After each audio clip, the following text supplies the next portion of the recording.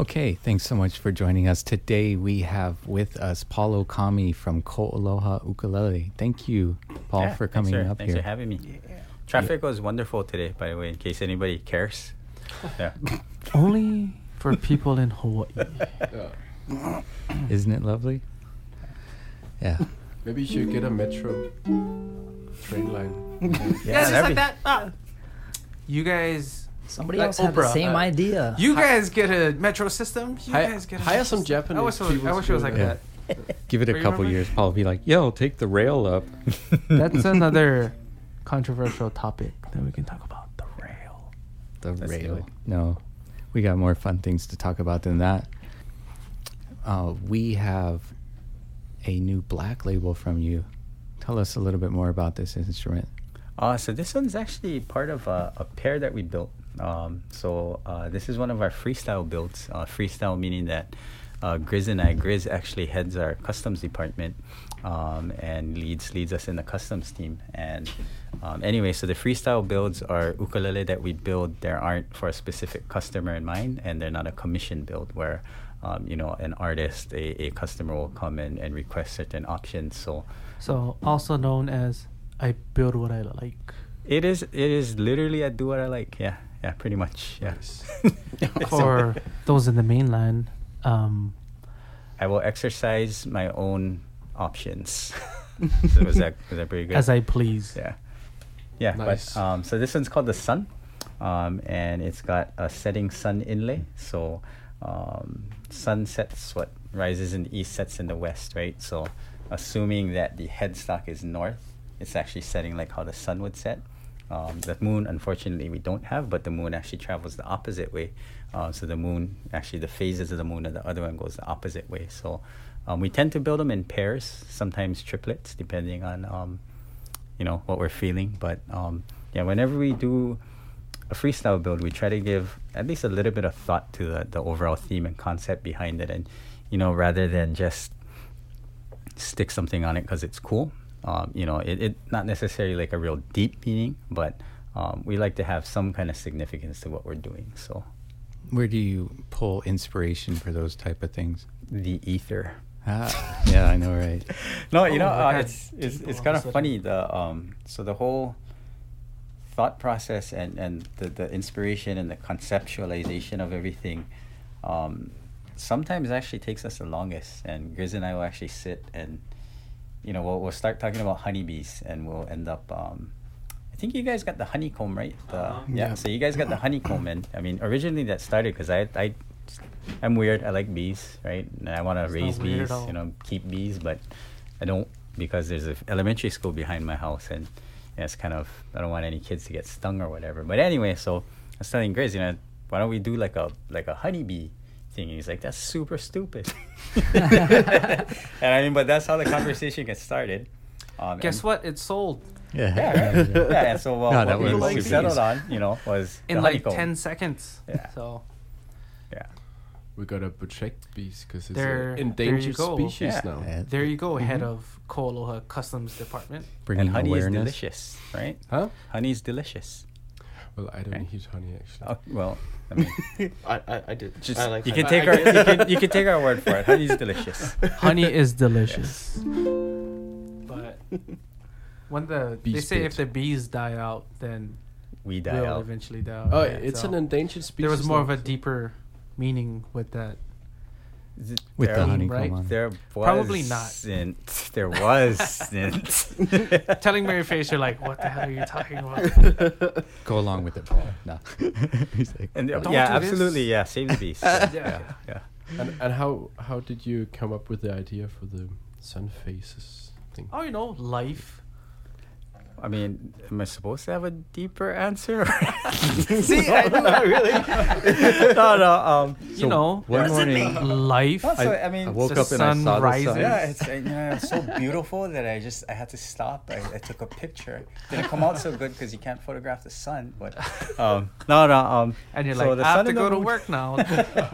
Yeah, these two we've been doing a lot of we like to take inspiration from nature a lot, because oftentimes nature is perfect, and even in its imperfections, nature is always balanced, right? And so like the bees and the honeycomb one that we did. You find that nature is often very simple, but there's a lot of depth to what exists around us, but not a lot of us take the time to, I did joke about it, but I mean, who wakes up and looks at the sky and says, oh, today's a beautiful day, right? I mean, for the most part, we wake up, we're like, oh, crap, gotta go to work, right? Or like, I'm late, or I gotta drop the kids off, and it's very easy to kind of just lose sight of that kind of stuff. So when we do try to figure out the theme for our next build, a large part of it is we look to nature for inspiration. And I mean, sun and moon are pretty, they're but that's stars, part of being here. And if you get beyond the stresses of the day or whatever, I mean, there's an awe-inspiring visual to the nature around us. Yeah, absolutely. Yeah. And I mean, you guys definitely do all kinds of different themes that reflect Hawaii's beauty. Yeah.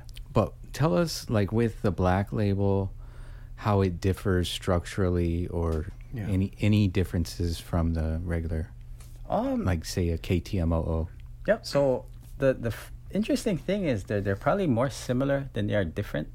So building and structurally and bracing, I mean, they're probably 90% the same, and it's the 10% that we brace a little different. And it's really more the fine-tuning, the hand selection of the parts that go into it, where, we're not just grabbing stuff out of our pre-prep faces and backs and bracings, where I think the term is like tuning the bracing or so. I don't I don't actually know a lot of the technical terms and for building. And the material of the bracing too? It's KoA.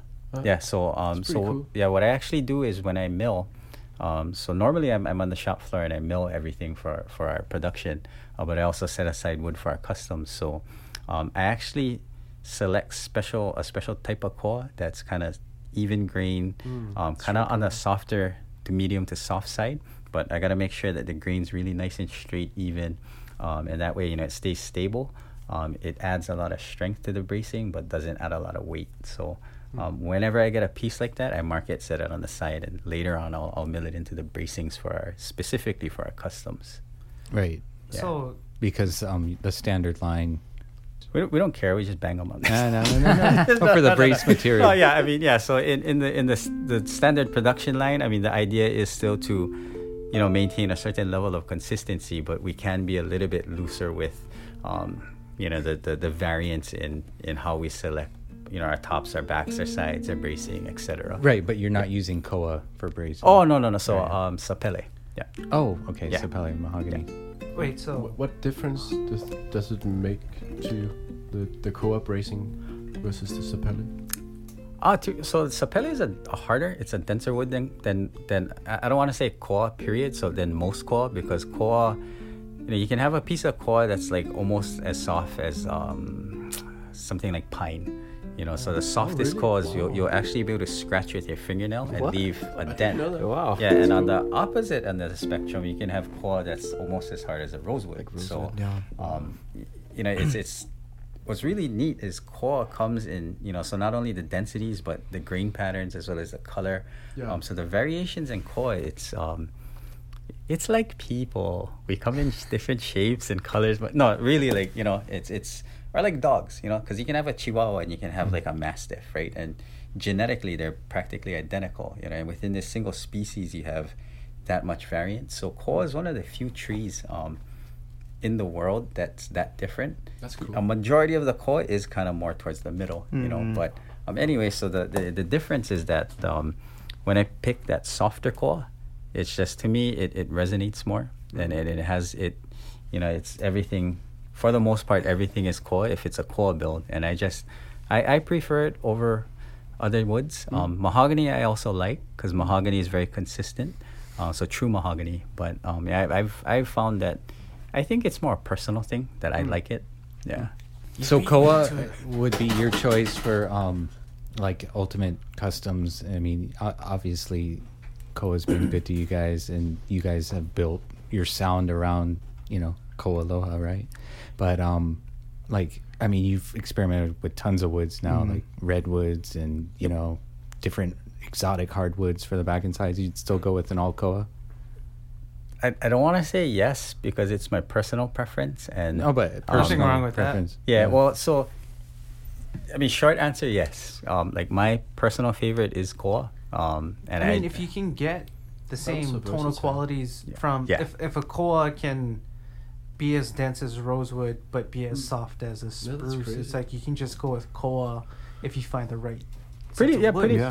pretty much. And you would yeah. you could achieve a spruce Esque. rosewood kind of sound. Spruce-esque. You have to dash ESQUE. Yeah, but most of it that you're using is going to be in that middle range. I mean, Yeah, for the most part. Yeah, Yeah. it's yeah. but it does have that sound, you know. I mean, it seems like a perfect balance. Like you'll get maybe more from certain softwood tops and Yep. stuff, but I guess it becomes just a personal preference at some point.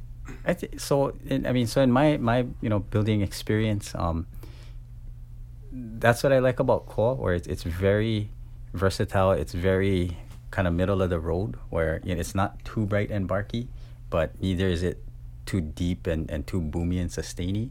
And it really it can kind of play any style, any type of music that you want to play, where it's not gonna it's not gonna sound bad at any type of music. I guess the con you could say is that it's not the best at one certain thing, but the balance is that it's just really versatile. And then, when you get into different softwood tops and hardwood sides and back, you can definitely bring out like a lot more nuances in certain types of tones or responses that you want, which like spruce has just got like a great attack, great response, great articulation. Cedar is warm. Redwood is just kind of in between depending on the piece that you get, so it really depends on the person. Me personally though, Koa's been my favorite since we started building, so Nice. yeah. It's also the world's favorite. It's like the jack of all trades. It is, yeah, it's for kinda- wood. yeah. That's pretty cool. I didn't know that. It's getting more expensive. Yeah, every year. Yeah, it's like It's like Then making you it guys harder have to just love. get your own plot of land. 6 or 7 acres of wood. yeah. On the, I mean, ideally, my dream is to finally win the Megabucks in Vegas. It hasn't happened yet. me too. I'm kind of counting on it, but yeah, I mean, seriously though, if had I come into like a fortune, and I mean, I would definitely buy a plot of land, ranch land, and probably more than one. And I wouldn't see it in my lifetime. And Would you buy out Cornelia? for the Oh, right dude. for the right price. Edit.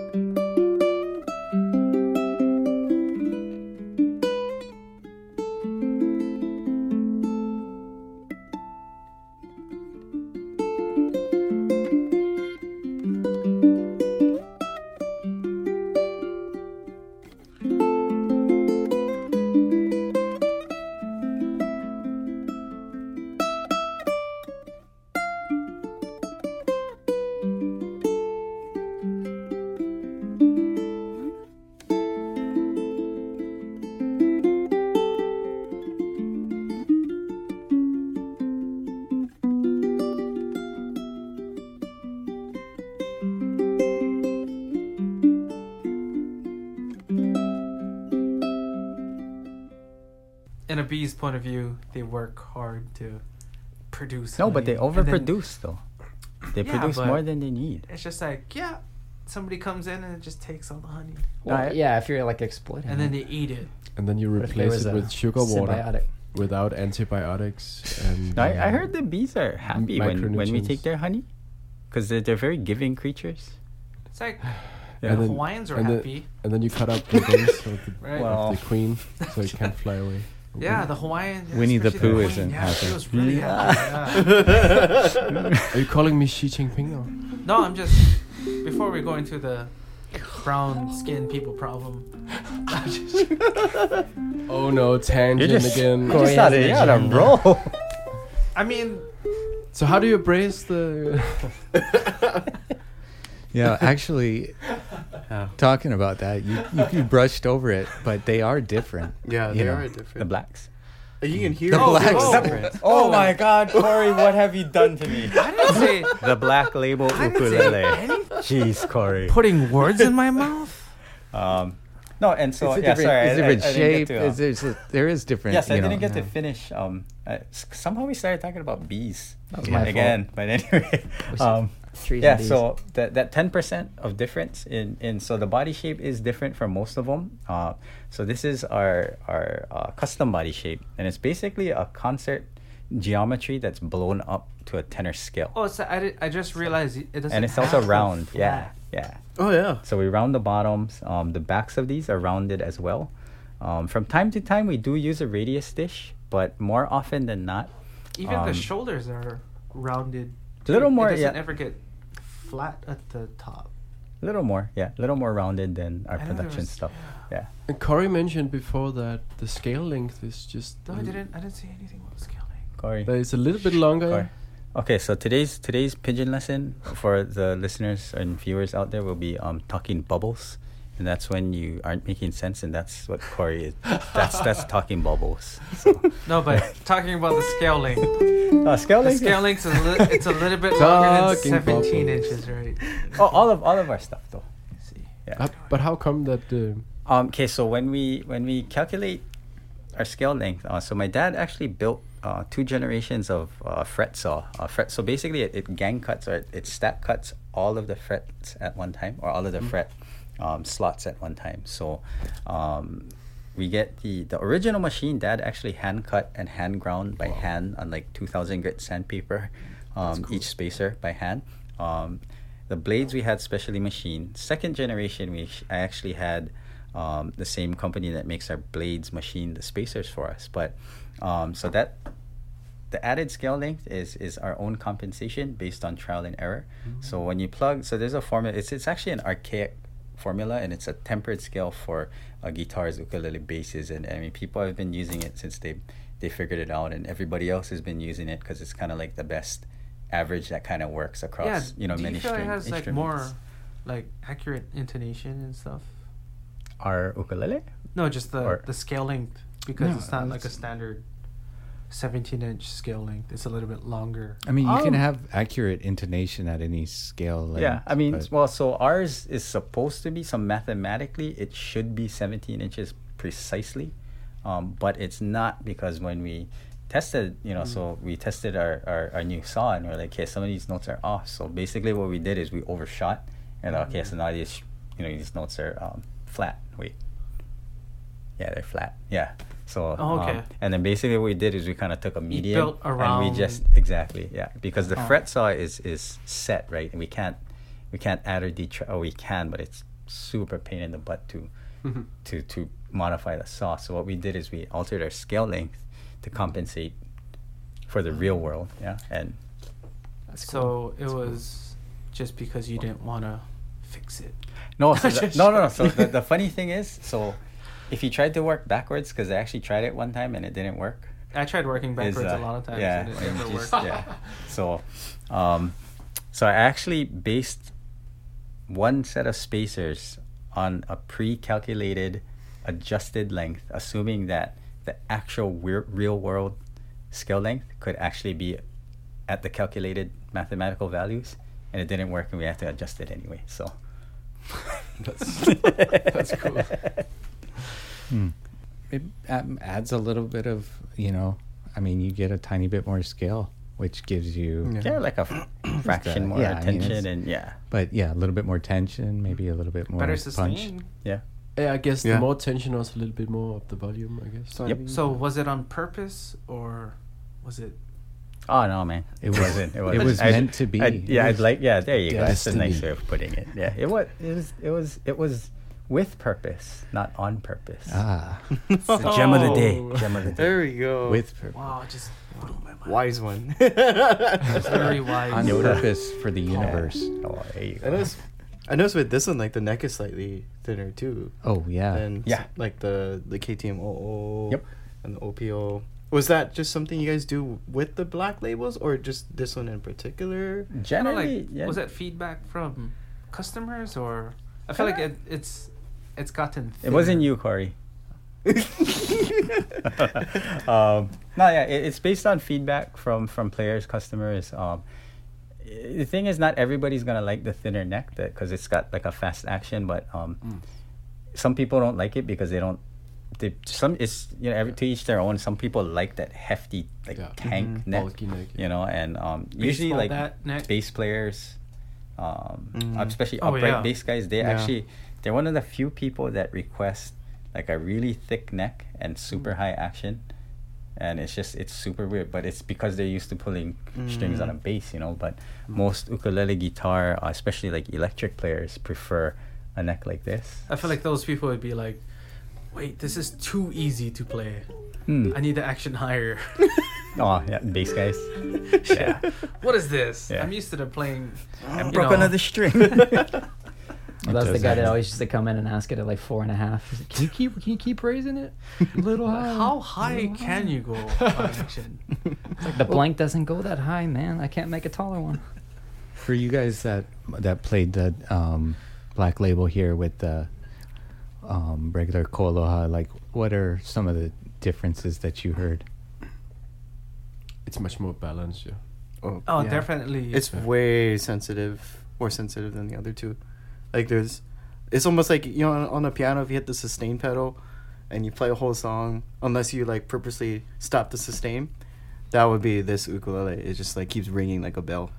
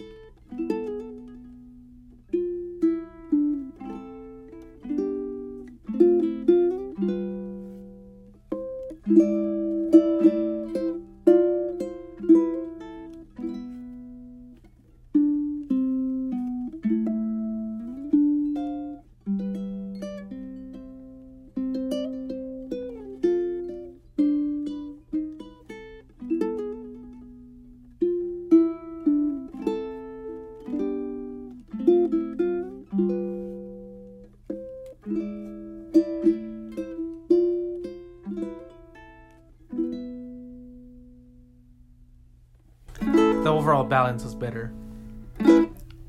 on the black label. Yeah, for me, there. I mean, it's like different shades of good, but the voice was just Really crisp and clear. fine-tuned. Yeah, very delicate. Yeah. Like you didn't have to try hard to make it sound good. It's just like It's kind of like Yeah. people who talk too that sounds loud, good already. right? People who are just naturally loud, and then Yeah. the well-spoken people, Like the are- compressed voice versus Hey, that's the... actually that's a elegant. gem. That's a good one. Oh wow! I thought that was the worst It's idea. like you I've ever had in my life. enough shots. One of them's best gonna thing you hit. said so all then- night. Oh, that's I've You never figured out my heard that. style. That's how you do it. So, but you beyond the customs like this, you're running the production over there still yet, right? Yep. So, yeah. So I mean, I actually it's kind of funny because I'm well, so my brother got to be the president of the company because he's the older brother, and so So if you had the choice, by default, if I was born earlier, I mean, I would be that guy, but I wasn't, so I'm not. No. But yeah, so my brother's the head of. welcome our to company. my world. Yeah. No, just-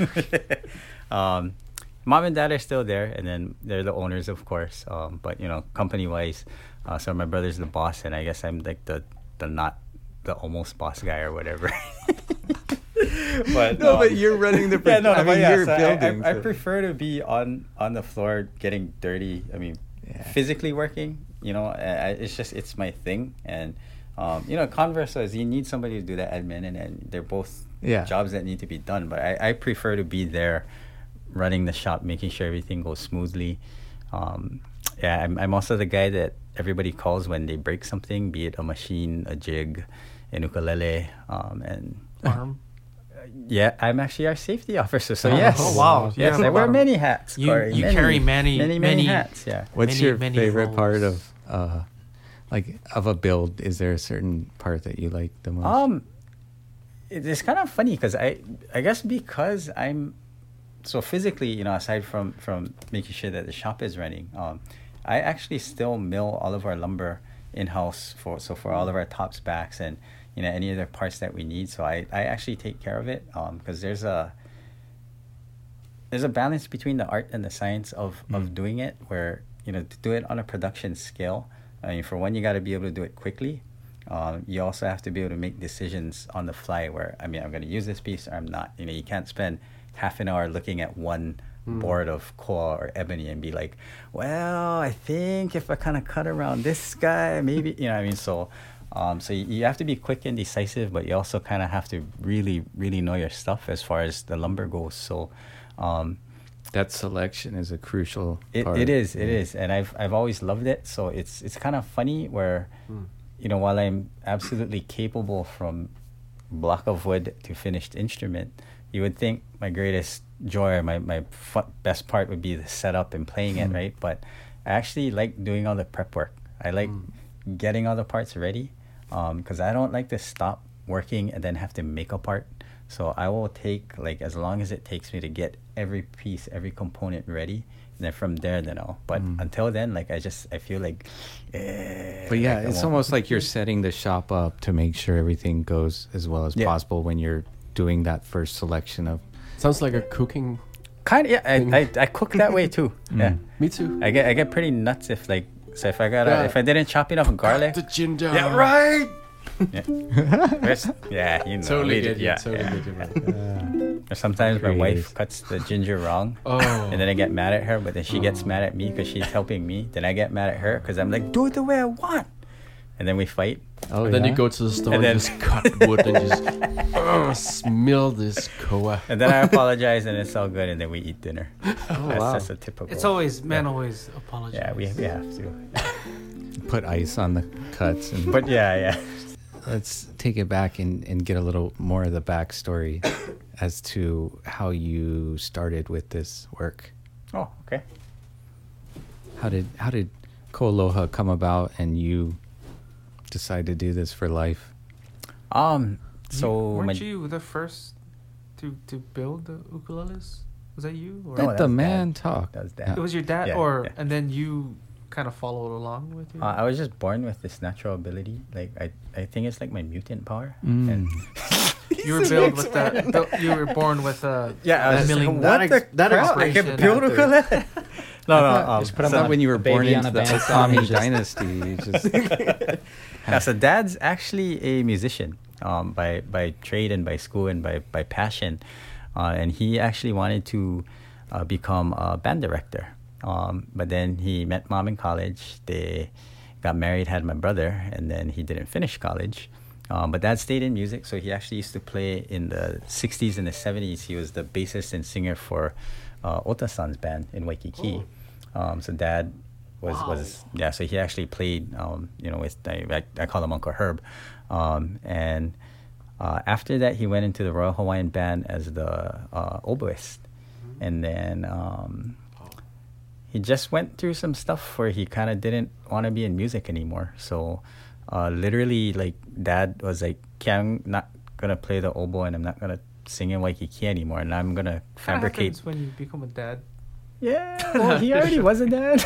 that's kind of the thing. And so he decided. So I was 3 at the time, and I remember he used to teach oboe lessons at the house. And that was one of the memories I have when I was that little. But anyway, he decided he was gonna start fabricating things out of acrylic, so plexiglass, lucite.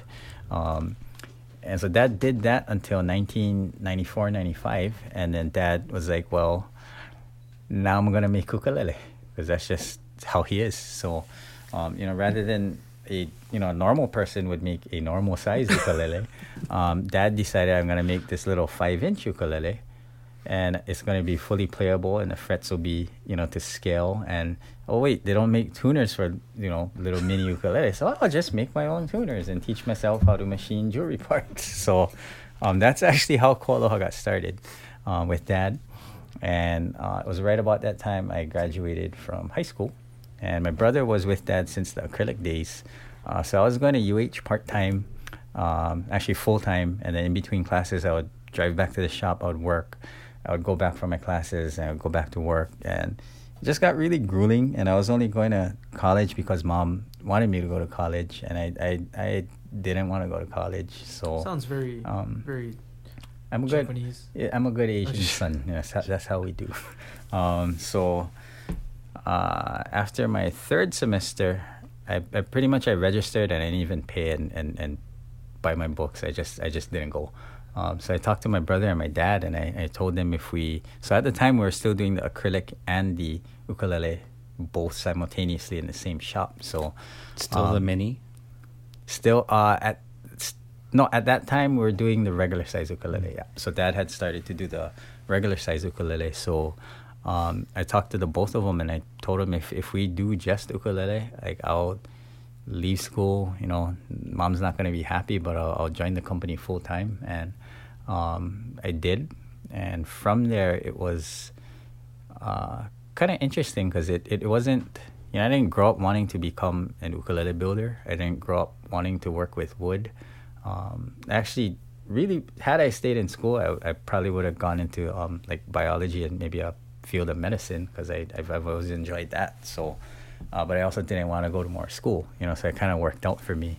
And just through building and pursuing and honing my craft, I fell in love with building ukulele and working with wood, where it's the same job technically every day, but I mean each piece of wood is different, especially again koa, and any wood is different. So it's while I'm doing the same thing relatively every day, it's pretty cool, because each wood is different, and I get to look at it. And I mean, at this point I pretty much I can look and touch a piece of wood, and I can pretty much have a very good idea of how it's going to sound, how it's going to react. So just watching it kind of go through that process through the shop, and all of the hands that touch it and create the final product, and just to see it duplicated, which is maybe like our 3rd or 4th generation of guys at this point, where dad taught my brother and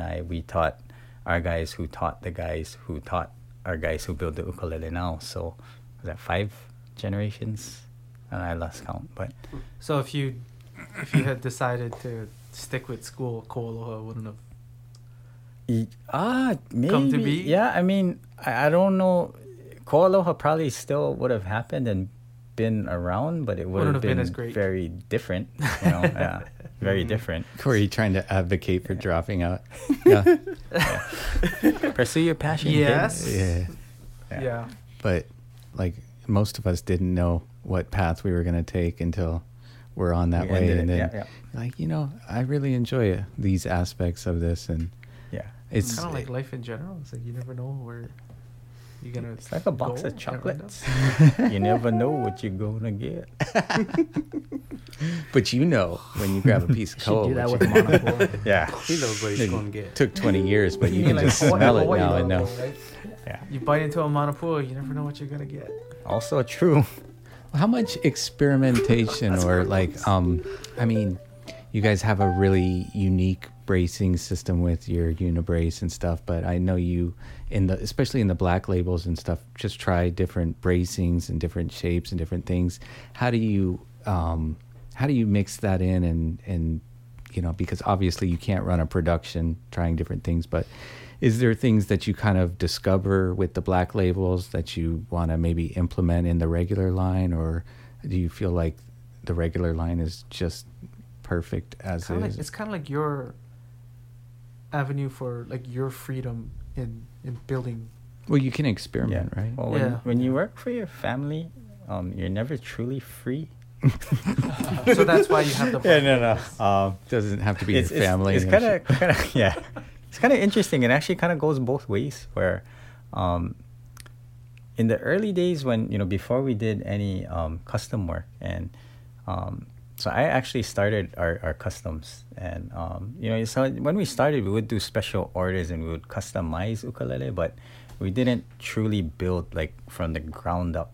Select every piece of wood, every bracing, fine tune everything. In that sense, we didn't build customs for. It was a while. It was a few years into building ukulele. But anyway. Was it more of like just the demand of ukulele? You just wanted to, like, you guys were kind of like established as like the other, like Yeah, the new and, ukulele and, and band. so people are like, we actually did, yeah, and so we didn't really need to build customs, and honestly at that time my mindset was to bang out as many of the most consistent, great sounding ukulele that we could, and for me I didn't feel there was a need to have to build something that looked better or not necessarily sounded better, but I think for us it was more the aesthetics. Refining the process, though. Yeah. So with I the think a lot aim of of people- consistency. yeah. a lot of people consider KoAloha being one of the best sounding. And consistent, Instruments you from Yeah. one to the Mhm. next, you can count on that sound. Mhm. It's the honeybees. that- Yeah. It's the honeybees. Yeah. That's the secret. Because they Is it that pollinate the sweet acacia, sound? which is the koa, and I'm just. But, anyway, so on with the connection. yeah. So what's kind of interesting is as far as a lot of the things that allow us to experiment with the black labels and thicknesses, bracing, size, position of the sound hole, we actually learned what influences what through the course of fine tuning our production instruments, because you do something. I think many cultures have this saying where like you repeat something like 10,000 times and you have gained mastery of it. There's Yeah, it's different like martial arts. Bruce and, Lee is like, he was saying, so a lot of the experimentation and learning what part affects what and how they work together came through experimenting with our production line. And when we finally did start building customs, it was kind of cool because I had a really great idea of what we can fine tune. How do we squeeze more tone? How do we squeeze more volume? How do we squeeze more response out of what's pretty much an already finished and for the most part fine-tuned product. And from there, when we build the customs, we'll try different things here and there.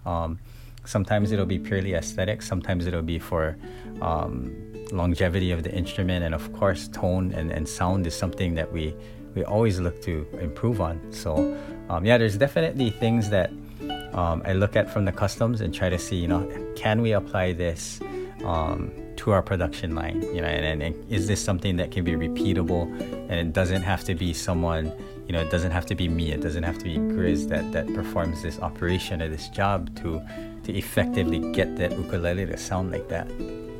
So they kind of go hand in hand, and it's pretty pretty interesting how they really overlap and intertwine more than, you know, a lot of people think, well, production is production, bang them out, and customs are, you know, you work on one at a time, and absolutely true. But That's kind of the innovative part of KoAloha. yeah, so they R&D. absolutely they complement Yeah. complement each So other. your custom is R&D, and then whatever you can figure out that you aren't the variable, you can recreate. Exactly. Yeah. That's cool. So, was there anything in particular with this ukulele that you learned something about building it? Sorry. I'm gonna go Deep with questions. like I said. There's like I said, I build what I like. hang on. That's BS all. generator. BS generator. Yeah, this one not really. I mean, because this one's a pretty basic one. I did. Well, not learned, but remembered that. Yeah, like perfect circles are super hard to cut by hand. So all of our inlays are hand cut. We don't. We do work with a company called ProWorks. They're based in Maryland, and for any type of repetitive jobs, so like our logo inlays and our rosettes. So those we contract out to them, and they provide us with the pro parts pre-cut. But for custom work, you know, we cut everything by hand. So anytime you see like I don't know if you folks all got to see the Leo Mano, the shark one that we did. But I wasn't. yeah, like all 1 million plus of those shark teeth were cut and engraved by hand. 1 million. It was maybe a little less, give or take, 990. give or take about a million. 900. Yeah. Still a lot of thousands. Yeah, for watchers, it's on our YouTube channel. Maybe That's when we went to a visit, year right? ago or Yep. Yeah. Yeah. Tour. Oh, that's right. Yeah. And so that one we actually designed 3 different shark teeth based off of actual shark teeth that we happen to have lying around because KoAloha we store. You just happen to we have store shark tiger teeth shark lying teeth. around. Yeah, that's you never know. we when were you're gonna just need talking about a shark. What's the Shark- weapon called? The Hawaiian shark weapon? tooth them. saddle. Leo Mano. What's it called? Leo Mano. That's the. Oh, yeah, that's right. So lei. I remember now. Corey, it's the lei of the mano, the shark. So you kill a shark with shark teeth? Is that what the ancient Hawaiians would do? No, so the teeth were used as because they didn't have metal, right? So And they didn't have serrated. Right, it was they a just- weapon, right? Yeah. So But would they kill shark with that? I think No. they just killed. I don't They just know. killed each other. Yeah, I think each other. I mean, they might hang out the canoe and I think it works for anything you're trying to kill. okay. You don't have to. It's pretty non-specific Not as that far as You know, killing weapons You're go. going from Oahu to Molokai and the thing's coming up. It's just, That needs to be dead. That's okay. so coming Anyway. from like a different angle, but you know, as far as running a production, like how do you approach it in terms of working with? Because you guys have a really interesting unit over there. The way that your ohana is, it's like, you know, I can tell you guys are really tight, but like, how do you deal with it when say like, you know, a certain worker maybe needs more motivation or might be lacking or lagging in certain ways? Do you deal with stuff like that? Yeah, absolutely. You know, it's like a lot of people think here in Hawaii and you know, more so like small shops or family businesses, a lot of people think we're immune to the same woes that any, you know, a medium or a big business or a corporate style business, but you know, you have the same politics, you have the same everything. I think the difference with a small shop and especially one like ours that's very family oriented is it's a little easier to kind of work together and not be so, you know, by the handbook, by the employee handbook, by the company handbook. And it's just finding ways to motivate each person, because not everybody, like for me, I'm like mold and you'll never get rid of me. So I mean, like I work best under pressure. Like the more you tell me I can't do something, the more I'll do it to prove your ass wrong, because I'll be like, can't do that, huh? But that's me, you know. And I've learned, you know, when I was young and, you know, I had to lead a team and very little experience in life, in career, I had to learn quickly that not everybody's like me, you know. And like when we were young, our dad was a hard ass on us, and I just thought that's how everybody was. Like everybody grew up with a hard ass dad, you know. And so my brother and I were pretty hard ass to our original guys, and not a lot of them stayed and lasted, you know. But it's just I had to learn that different people, you know, some people function better with praise. You know, like some people, you tell them good job, and they're like, wow, you know, boss said good job, I'm gonna work harder. You know, I'm the type of person that I was never told good job unless I did a really good job, and even then very rare. So for me, it means a lot, and I don't dish it out very easily. But you know, that's one of the things I had to learn, that okay, well, I'm not everybody, and everybody's not me, and you know, maybe this guy just needs to be told good job more often. You know, keep it up, you can do it, as opposed to. I know what you mean. Is like I feel like I grew up the same way. Oh, okay. Japanese It was style. like it was just either, you know, what you did was okay, and then And it was you did something expected, spectacular. right? It was Yeah, like, it was- oh wow, Yes, and being that was amazing. right, and doing what For you now. do and being good at it was expected. That was the Yeah. base, right? And if you were like freaking phenomenal, It was then like, either- oh, that's pretty good. Yeah, it was Yeah. never anything above like a, you know, it was a little bit better than an F. Well, Yeah. you know, I mean, the jury's still out on kind of what style of parenting actually works, but it's almost the same with working with workers. Like you were talking about the differences in individual psychology. In a sense, you have Yeah. to be sensitive to Yeah. certain people responding in different ways. Yeah. And even age comes into factor too, where you know you can have younger people who, you know, they're almost more of like a blank slate, but at the same time they're more irresponsible because they don't have as many life commitments, right? And you know, I mean, a lot of times the good and the bad with a younger person kind of cancel each other out, because you know they can learn a lot, they learn quickly, Yeah, they it's can like work fast, they can they're work hard. moldable. Yeah, but you know, provided that they're moldable, If they you want to know? be.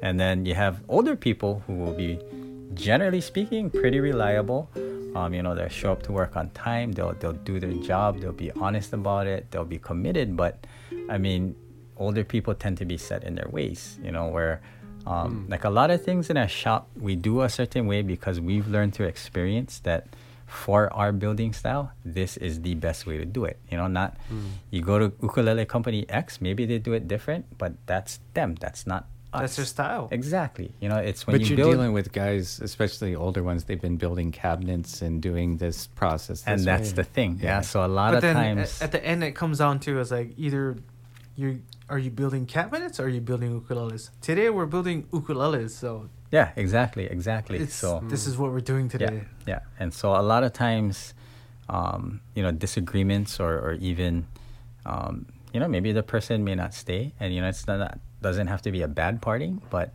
I mean, ultimately, if whoever it is, you know, at whatever stage of life they are at, if they can't fit into us as a company, I mean, they won't last. And we don't push anybody out. You know, we rarely ever have to like let somebody go or fire them. You know, and we certainly try to, you know, as far as us as a company and you know, my brother and I, my family, the leadership, we do try to accommodate, because you know, not everybody fits the same mold. You know, but like you can only meet a person halfway, right? You can only, and maybe even a little more, but you You can't, just don't want certain people to take the whole like level of performance down, because yeah, you know, yeah. people will be like, well, they're getting away with this level of effort. Why am I trying so hard? Absolutely. And That's- you have, you know, and we don't have a very high turnover at our shop, because ideally. when No, we that's do- why I see the same faces with you guys year after year. Yeah, and That's why I ask you try that. to retain, you know, people for life.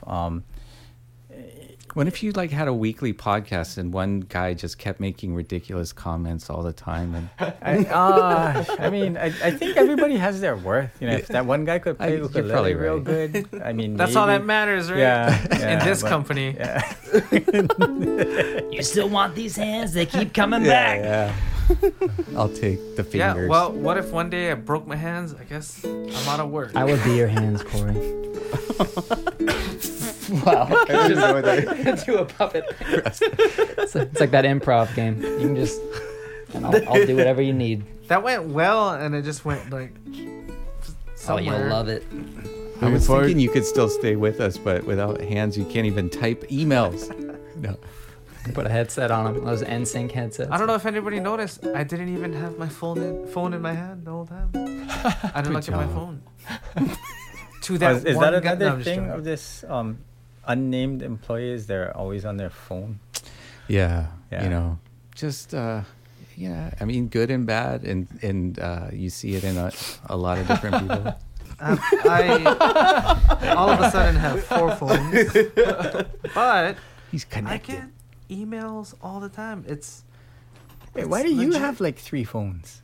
That's or insane. like when an order comes This is in. my audiobook player in my car. This is the work phone, and then this is my personal phone. Oh, I thought Gotcha. somehow you stole everybody's phone. He's so like, they this don't is look one at it." girlfriend. This is another. And this one's Tammy. Here. She's special. I have different international markets. Here, there's an order that just came in. I get these It's not notifications sure that. on my phone all the time. Oh, I mean, Your credit card information is safe. It travels through a third party. it just has their name and their order. You know, We get how orders work, Corey. Oh, What are you trying mean to, what point are you productive. trying to make? He's showing that he uses his phone. To I'm work. not looking at Tour. Instagram. I don't technology. even have Instagram on my phone. That's some crazy capability. I can't do business on my phone. Well, I have a question. Yeah. What is the difference between the OPO line and the KTM, or like the Hawaiian made line? So 2 main differences are where it's built and the woods that are used. So koa is a type of acacia, but what can be called koa is a native species that grows only here in Hawaii. So all of the major islands have koa. Kind of funny thing is acacia is, I think it's like the 2nd or 3rd most prolific genus of trees, meaning that in all the world, like after number 1 and 2, I mean, there's the most acacias, types of acacias in the world. So there's like African, Pacific. Oh, absolutely. Like it's everywhere, So right? All over the it's, world, It's literally, so it grows in every climate. It grows in deserts. It grows in tundra. I mean, it grows in tropical, obviously, subtropical. So I don't think it grows in Antarctica. But yeah, I mean, pretty much acacia, every country that has forests and trees has a type of acacia. So That was it was in Woolly mammoth the Old koa. Testament. It was the Oh, it was the Ark of the Covenant. Ark of the Covenant, That was yeah. also made out of acacia. Yeah. So, Whoa. Original. so yeah. So would you call it the best wood ever? best wood ever. Some might. But I know a lot. Who it also would. makes delicious honey. But anyway, And in terms of like the specs, like the thicknesses and neck and everything is pretty much the same. Right? identical. Yeah, close to identical. So so our stuff is made out of koa. The bracings, of course, will have like sapele and but for the most, I mean, depending on what bracing, without going into exactly what part. But so ours are all koa made here in Hawaii in our factory. The opios are made in a factory in Thailand. We call it like our sister factory. So we don't, technically we don't own it. We have no financial stake or ownership in that factory. But when that factory was set up, so the 3 partners that own and operate it are actually really good friends of ours, and they came to us with the crazy idea of, hey, let's make KoAlohas for half the cost in Thailand. And you're like, okay, well, you guys have any experience with just like making anything? Like, no, we're civil engineers and a graphic designer. Like, okay, you guys ever? Who's the graphic designer? Yo? Oh, never mind. Yeah, Yeah, I met him he was at. You met him, right? at NAM, Yeah, yeah. yeah. Yeah, And he's awesome. He's yeah, a genius. he's hilarious. No, he's super artistic. Yeah. And He's so the rebel. creator. creator. Despite us kind of trying to shoot it down before it even took flight, I mean, Peng was insistent, and it was his heart's passion to. He really wanted to build a factory in Thailand, and basically duplicate not only the build and the mechanics of what we do, but the same family, the Ohana vibe, with their factory over there. So we're like, okay, well, let's What's his let's store do over it there then. called? In Thailand, Yeah. Ban Ukulele. Bon Yeah. is. So he was first getting your ukuleles. He was in- So at he Bond, started. and then he's- So he actually started. while he was still here in Hawaii the first time, he got involved with like buying and selling ukulele online just kind of through happenstance, and he realized that there's like a market because nobody was selling to Thailand. So he started doing online at first. From there, he opened his brick and mortar store. And then after that, he decided that he wanted to make an ukulele factory. So what we did for a period of about 8 months, we actually traveled. So literally like from setting up, positioning, and tuning the machines to teaching them how to build, finish, and string. We were with them for 8 months total. And we would fly in. So I was part of the first crew, and I would go every so many months. Where I think that year I practically lived in Thailand for like almost a quarter or a third of the year. I was gone that much. And there's phrases in Thai that I'll never forget because I was there for so freaking long. But anyway, I also couldn't eat Thai food for about 2 years because I was tired of You're it. over. But anyway, So many puns. So many puns. yeah, I was tired. But yeah, ultimately, so that factory was equipped to build exactly like how we build. But obviously they can't get koa because koa only grows here, and shipping it there and to create an affordable price, it just didn't make sense. So so those are made out of acacia.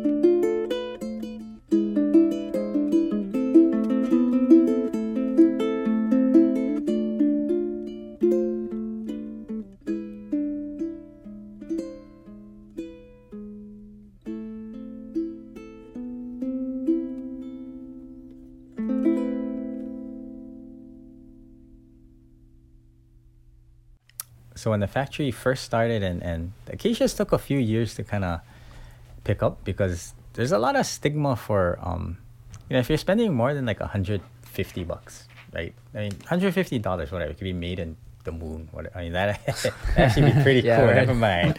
But right, made in China, made in Indonesia, made in wherever is at $150, you don't care.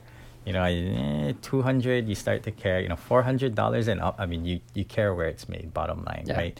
The ukulele could be great, but it's just people, like you wouldn't buy like a $30,000 Benz because it's made in China, right? You're gonna go for the $60,000 to $100,000 one because it's made in where they make them. Well, my point is that nothing wrong with the USA the country made that Mercedes. they make them. The USA and Mercedes are good. Yes. They're very good. But so it took a while, but people started realizing that you're practically getting a KoAloha for like half the price. They also carry the same warranty as our Hawaiian made ones, which is that's what I was gonna say. You guys have one of the not craziest, one of the best warranties. Yeah, it's the way I look at it is like, how after the Industrial Revolution we just kind of ruined the earth, and every generation was like our kids will deal with it. So our warranty is like that, but in a good way, because our kids will deal with it. So give them the debt and all of your warranty. It's 40 years like later, minus the pollution. It's one of our warranty is always, a lot of our build philosophies and the way that we build is very untraditional. And when Dad started, he actually purposely didn't take any classes. He didn't read any books. He actually cut open and took apart ukuleles to look at them and figured out, like he reverse engineered in his head how to build this instrument, and so a lot of things that we do. I feel like your dad was the original rebel. So with that, like, I was meaning to ask you, like, you guys do like a thicker sides, right? Because you don't do the same curve. That a lot of people do. Yep. So our sides are pretty close to what a guitar would be bent at, rather than like an ukulele. So it's not it's maybe like 30 to maybe 50% thicker than like a 75 traditional. to 80 thousandths Yeah, of an so about- inch would be, you're probably more like 100, 110, something like that. Yeah, Yeah. yeah. So it's harder to bend. Right. Just, because you're bending, you're forcing more wood fibers. You have to flex. come up with a different process for it, or do you use the the heat and the Yeah, so we actually bend by hand on a pipe. So Oh. super, super, super old school. And the only reference point is we draw a reference point for the waist, and we have a line scribed on our pipe. So different sizes will obviously be at a different point on the side. But so once we bend the waist, everything else is done by hand before they go into our molds. But yeah, every I saw the pipe when we went over there. Yeah. Forgot. But It was in have you Plattsburgh. done side benders? Have you experimented with that, or I mean, isn't that we- faster?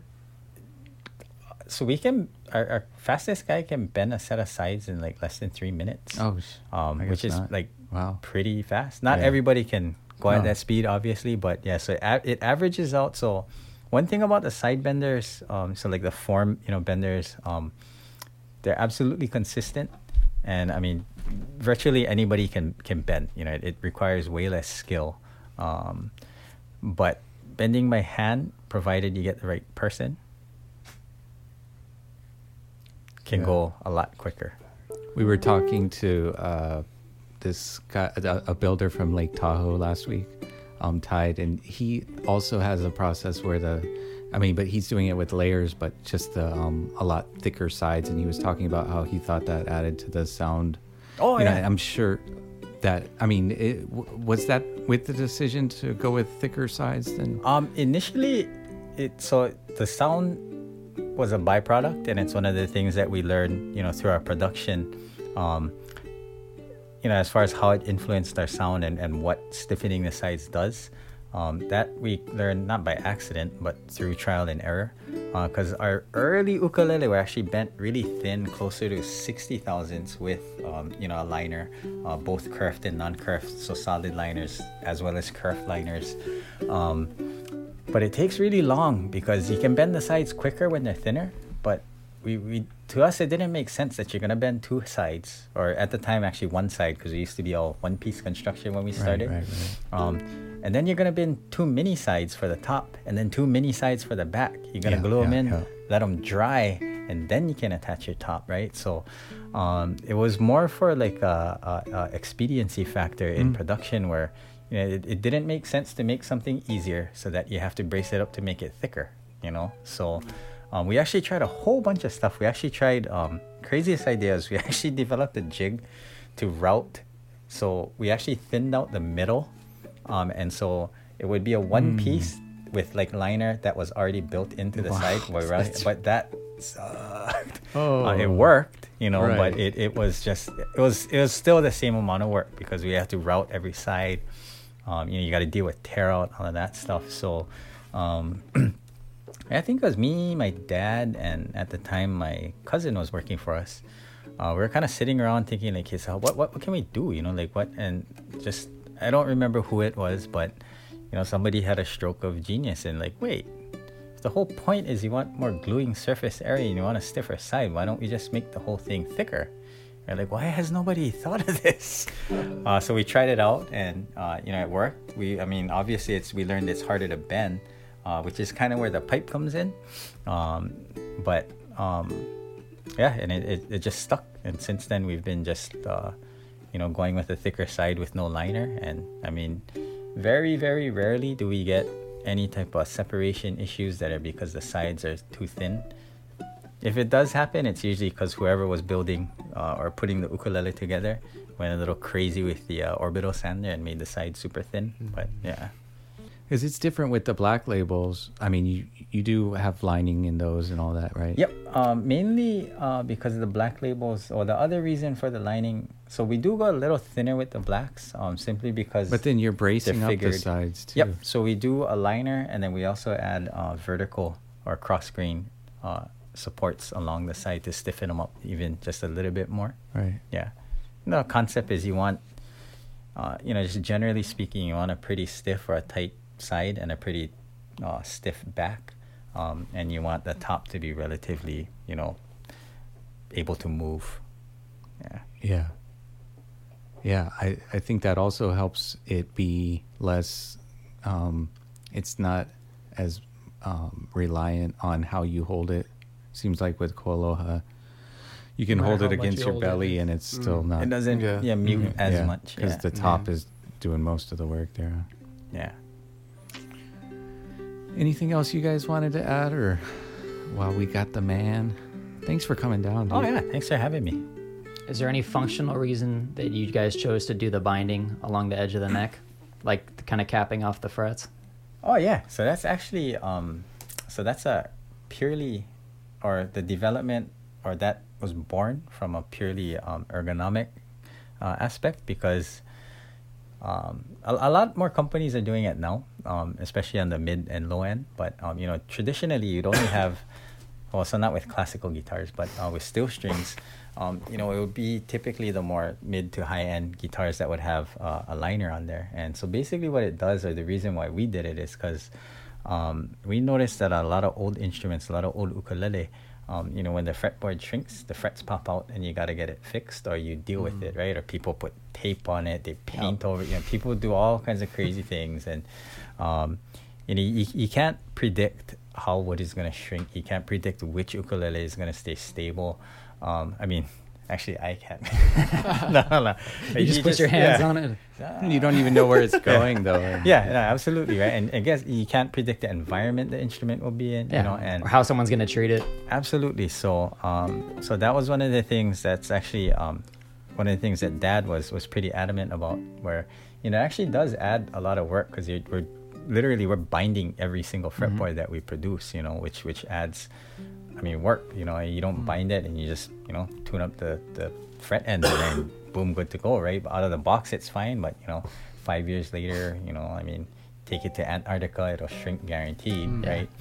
Yeah, so that was purely for feel and ergonomic reasons, so that the fret ends, because our fretboards will shrink, but unless it's a incredible amount of shrinkage, the fret's not gonna pop off the binding. No, I noticed that. Because I've seen people have brought theirs in to get them set up, or once in a while we got one back that someone just let dry out like crazy, and if you got finish on the sides and the frets are popping, and you also get the delamination of the finish around there, and it starts chipping, and but that's one of the main reasons, like, I love your guys' necks because of that. It caps it off, and then it's nice too, just even if everything is nice and tight and sealed off and everything on a regular one, sometimes you still feel a little bit of a like a speed bump kind of effect on it, but that is just, it's nice and smooth and consistent, so when you're sliding around, and then you don't have to worry about sharp ends, and it kind of adds a little bit of width to the neck, but the spacing is the same, or close to, like, most other production line ones. Tell you're a player, because only people who actually play notice stuff like that. I've been staring at him for 10 years. No, how many KoAloha? You've set up probably at least hundreds. But because even thousands. So I noticed that, and then when we get them back and have to evaluate, like, if someone was humidifying it and all of that, all the problems that come around, but it's still like... Yeah, you can see the back is totally sunken in, and it's dried to all hell, but the frets are still comfortable. But then it doesn't screw up the finish. You should take care of it. Don't let that happen regardless. But even, like, people bring in, like, their old Kamakas and everything, like, they give it to their kid, and then the kid just left it in an attic for however long and stuff like that, and they're like, now I want to play 20 years later. Friction tuners. Oh yeah. How come you guys use the friction? Because they're traditional. You come from an ancient culture. You should understand tradition. Sorry. No. I will try. Don't lie. You guys have a million KoAloha That's buttons funny, in the because back. your build isn't traditional at all. No, sure. Hey, I pick and choose, Corey. Right? When it's convenient. This tradition. Yes. No. So. Crap. I don't know. Sorry. Okay, so no. It's actually we actually get asked that question a lot, and it's super valid, and it's definitely top 10, maybe top 5 questions that we get asked. So a simple reason is that I haven't been able to find to date a good geared tuner that's both affordable for production and fits the geometry of our headstock. So I found affordable ones, but they don't fit. and I found good ones, but they're super expensive. I haven't found one that's both fits our geometry and fits the So the budget for a production UPTs you instrument. guys use on like red labels and some stuff. Yep. You guys use. Yep. So those fall into the category of like, because they are really expensive for tuners. Yeah, yeah. But have you tried the new GraphTech? GraphTech one? Yeah, we have. So Does that not work with your headstock? It does. So we've actually been so I actually have Because those are more affordable. Yep, they are definitely more affordable. I think for what we do on the high end production stuff, it's probably not where we're gonna go. Yeah. The so- Gotos are nice for that though. But Gotos are nice. So without giving away too much, give it away. I found something. Oh, really? Yeah. Oh. So. Well, that didn't give away anything. Yeah, no, I found $20 today. What do you know? Yeah, no. It's so okay. So the most I'll say is something is coming, and you'll see it. You know, In the I never- future. Yeah, Cliffhanger. Somewhere between 1 Yeah. and 24 months. yeah. No. It'll be NAM show. You'll see it at NAM show for sure. Possibly before. Oh. Yeah. But it's going to be a change to the production line. Yeah. Yeah. Yeah. So every so frictions may or may not be a thing of the past with our ukulele. Yeah. Mm. May or may not. I'm scared. May It's- not or may. It's been You heard it here. a small segment of our business is changing out your Yeah. friction tuners. Oh, yeah. crap. So Sorry, maybe guys. you shouldn't change the. Well, we People are could- willing to pay. yeah. They're willing to pay for. I mean, yeah. We of can course. still all the send time. HMS the fiction Oh, no, OEMs and Okay, well, yeah, no. we want the best. But yeah, it is something we've been wanting to do for years. And again, I couldn't find something that both budget friendly and fits our headstock. But yeah, we got something now. So What do you got? No. Well, we you can't guys will have to reveal wait and any see secrets. Yeah. along with us. And, if it wasn't for you guys, we'd have to find other jobs that wouldn't be so fun. So we do Well, very much appreciate our likewise. customers. And we appreciate you coming up here and answering our questions and hanging out, talking. yeah, thanks for having me. It And was fun. this Black Label, I think it sounds and feels Rad. top notch. Yeah. Oh, thank you. Yeah, I mean it Yeah. better. It's expensive It enough. is. Jeez. Yeah. Worth Yeah, but it does. Yeah, worth every penny though. Yeah, totally. It could be no yours doubt. for the I mean, it price. depends. Not Does if it? you're gonna worry about your rent next month, but Yeah. if you can And afford what's it. a place to live, right? I mean, and you got music. I mean, you only really sleep in there. And I'm amazed that like you noticed that guy ran out of battery because you were just like a ninja, like bam. I was like, what's he doing? I noticed the screen wasn't on. And Yeah, I was but like oh, the fact that it you stopped. just Thanks, Clay. like you got my noticed back. it. That was like I I know. didn't know. notice it. He's paying attention. Yeah, but I I'm noticed. just looking at I cameras. noticed you noticing it, which is yeah. Oh. Cool. He can handle his beer. No, so Wait. There's beer. Pan Where? left. it's funny because I know you guys get asked this as well. Is like, what is the best blank? And it's kind of funny because I can't really answer that without it somehow shooting me in the foot, But it's the not funny, or I mean the interesting, or I don't know if interesting is the proper word, but honestly, I feel we don't try to force a sale when people come into our showroom. We don't try to force our instruments onto artists. We want people to play our stuff because they want to play it. Yeah, and how that relates to what is the best blank, the best brand, the best strings, the best tuners, the best instrument tuner. More than be concerned with what everybody else says the best. Like I always tell my customers, so if I'm in the showroom, I tell them, okay, you know what? I'll teach you one chord. I'll teach you like 3 chords. Play a bunch of instruments that you like. If one speaks to you, if one feels like this one feels comfortable, I like this one. I like the way this sounds. I like the way this plays. That's the one you should go home with. So I would say for people, don't be so concerned about what's the best or what's the name brand. Go for what fits you. And if it's a matter of budget, be content with that at the time. And maybe save your money. Set your aspirations for something higher. But just people today are so caught up in wanting to be the best, right? Or wanting the recognized brand, you know, and it's more than that. I mean, like music, right? Like you can't, nobody can possibly answer the question of who's the best living musician. Yeah, you can't or force who's the best somebody to listen musician, to right? Or what Who's the best wood is. or Exactly. any of And that, what's yeah. I mean, somebody might have answered that today. No, or- it's all Yeah. subjective, No, right? yeah, And absolutely, absolutely. Yeah. You know, Yeah. and while, you know, obviously a $50 plastic ukulele, there are clear differences between that and say one of these. Yeah. But I mean, again, you know, if it's a 3-year-old kid, I mean, the kid's gonna be happy with either, and you'll be happy if your kid's banging the $50 ukulele on the floor. You know, for sure. Yeah, you know, so it's Well, always a matter I of don't know. subjectivity. It depends on the person. Well, yeah, because, 25. You know, yeah, so, somebody who is very fortunate yeah, probably wouldn't. care. Yeah, Yeah. somebody who could. Yeah, $50 is 50 cents. it's relative. Relative. It's all relative. But Yeah. the flooring cost $1 million. You're ruining the floor. What are you doing?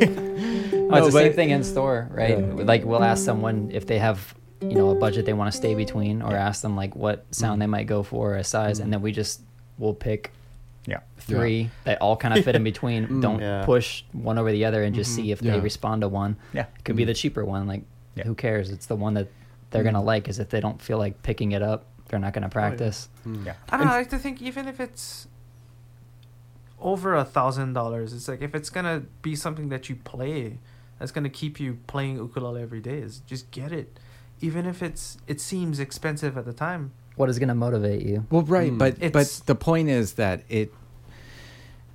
you were drawn towards it for its sound and look, and I mean, you're not just like, okay, this is the brand that somebody told me to like or whatever. And Yeah. I tell the same. I mean, people read a lot online nowadays, you know. People- Versus, I mean, because that in-store experience is the pure experience Yep. Yeah. of Yep. feeling and seeing and all of that. I mean, next best is online, but still, people do the same thing online with us, which wanting us to tell them what. And I know it's not as pure as the in-store experience, but I tell them the same thing: look, listen, and see what you're drawn towards. And You know, try 'cause to there is describe no- it too. You know, I think is it a bright sound? Is it I've Right, come yeah. across more a mellow lot of people sound? And just who recognize those enjoy differences.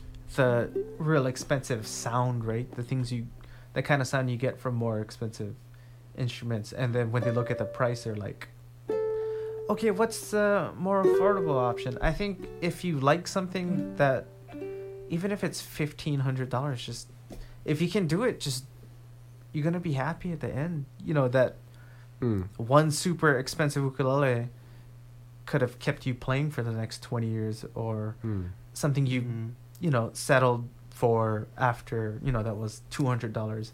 You might like it for a little bit, but it's not gonna, you know. I don't know, maybe. Yeah, it depends. If, you know, it's just like, I feel like sometimes people are looking for like some void to be filled or something, you know, or they're playing to go to the next level. It's like these, like, for instance, that Black Label, when I played it, you know, and I mean, you play a regular KoAloha tenor, you're like, yeah, this sounds really good. And then when you play that, you're like, ooh, now that the voice is just so beautiful, Yeah. you know, and the feel and everything, you know.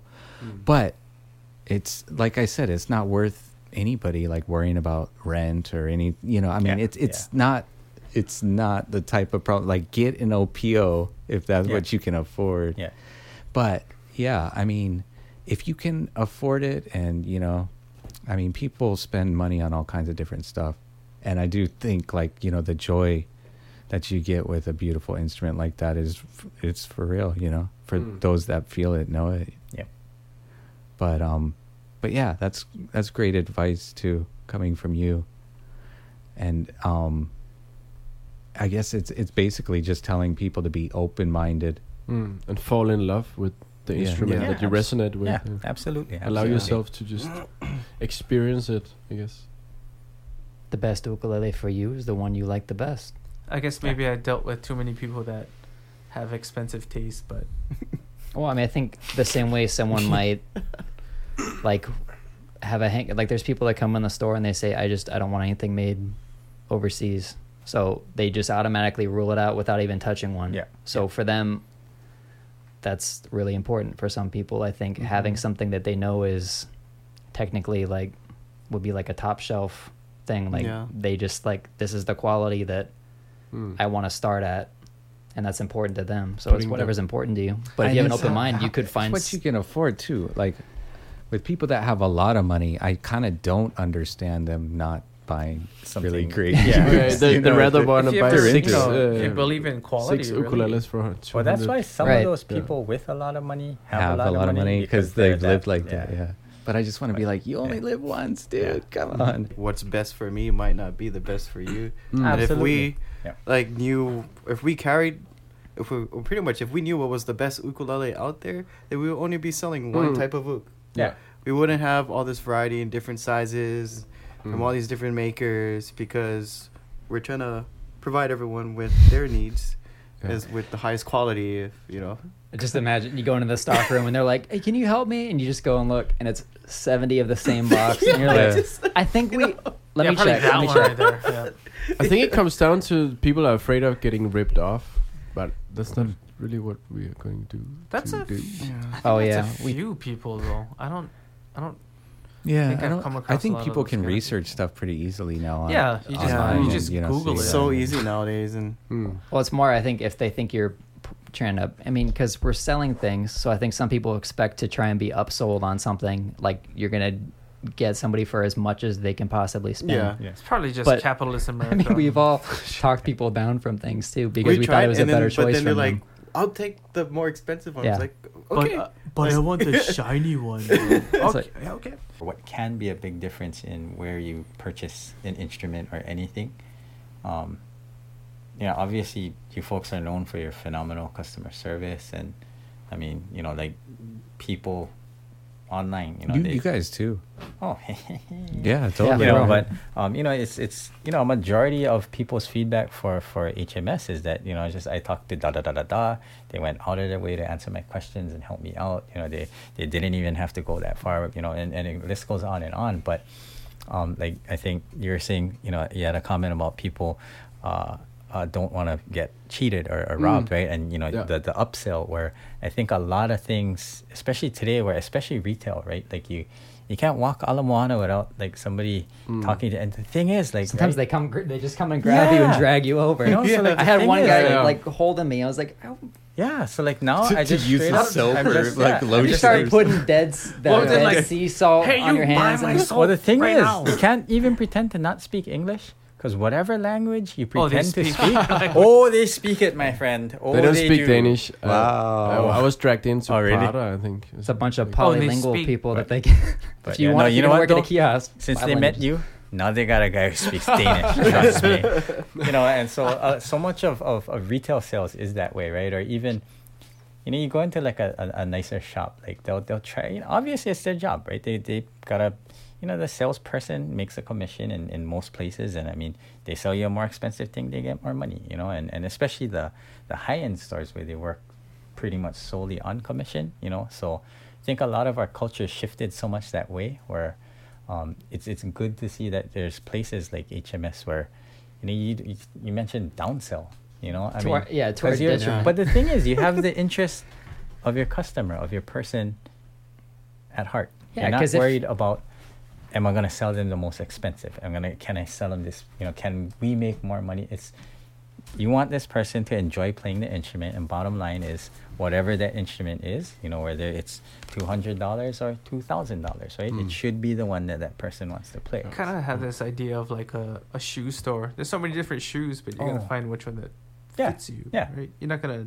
Yeah, because not. But they have to be happy. Yeah. I mean, it can't be some kind of thing where you smooth talk them into this because then it just leaves a bad taste in their mouth. And then they walk out and they feel like, man, I feel like I spent more than I. I shouldn't have bought it, and then they return it 1 week later. Well, that's the thing. Like they have to be happy later, and we're trying to build relationships with people. Attitude, right? Yeah. Trying to be real. Because if you feel like you got upsold on something, every time you pick it up, it's gonna feel a little like car sale, like you were lied to. Yeah, like I mean, I've had things. No, but even not even that drastic. But to your point, it's like people do kind of feel like they're being marketed to all the time. Yeah, with everything. And we are, because we are. Yeah, it's everywhere. No, it's like with this thing here. We're here having like a real same conversation that we'd have if the cameras weren't on. But I mean, at the end of the day, you know, we still have to pay for the rent and the lights. So it's like, you know, we have to do a business side of it. We're trying to be as realistic as possible, you know, and upfront with people. Like, I mean, I can say, yeah, the finish on that black label is more gloriously perfect than on a regular production model, you know. It is what it is. And, you know, you pay for what you get. But we're trying to zero in on the best in each price range. And I mean, once you get up to a black label like that, I mean, the thing is, it correlates with the availability too. So yeah, they're super expensive, and it gets down to a niche market that really wants the best of the best, but you also rarely are going to see them available. So it's just one of those cool things. And we were super stoked to have you on to, you know, discuss your thoughts while we shared this new instrument and got sound samples from these guys. You want me to play a song real quick? Yeah. I That would be can't. awesome. I was just Oh, yeah?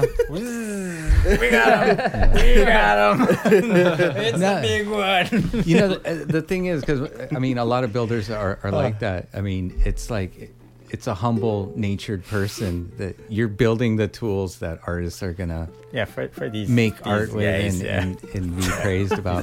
These Yeah. I just thought about the line I said earlier. Those who build. No. Yeah. Is that like those who teach? Those who teach. Those who can do, those who can't teach, is the line. Ouch. I know, right? I was just joking. Corey's really. But those who I'm build never ever teachers. serious on these. Those that can't teach, can't teach. Those who can't teach, don't teach. I like the local version better. If can. If no If can, no can. bottle. Bring it on. For me, it's like, even if I think I can, I probably shouldn't. This podcast is gonna be like one of those tracks that just fades at the end. Our conversation just gets more and more quiet. All Is right, it faded already? love you guys. See you next time. Cool. Thanks, Thank you. Paul. No. Thanks, boys. Good job.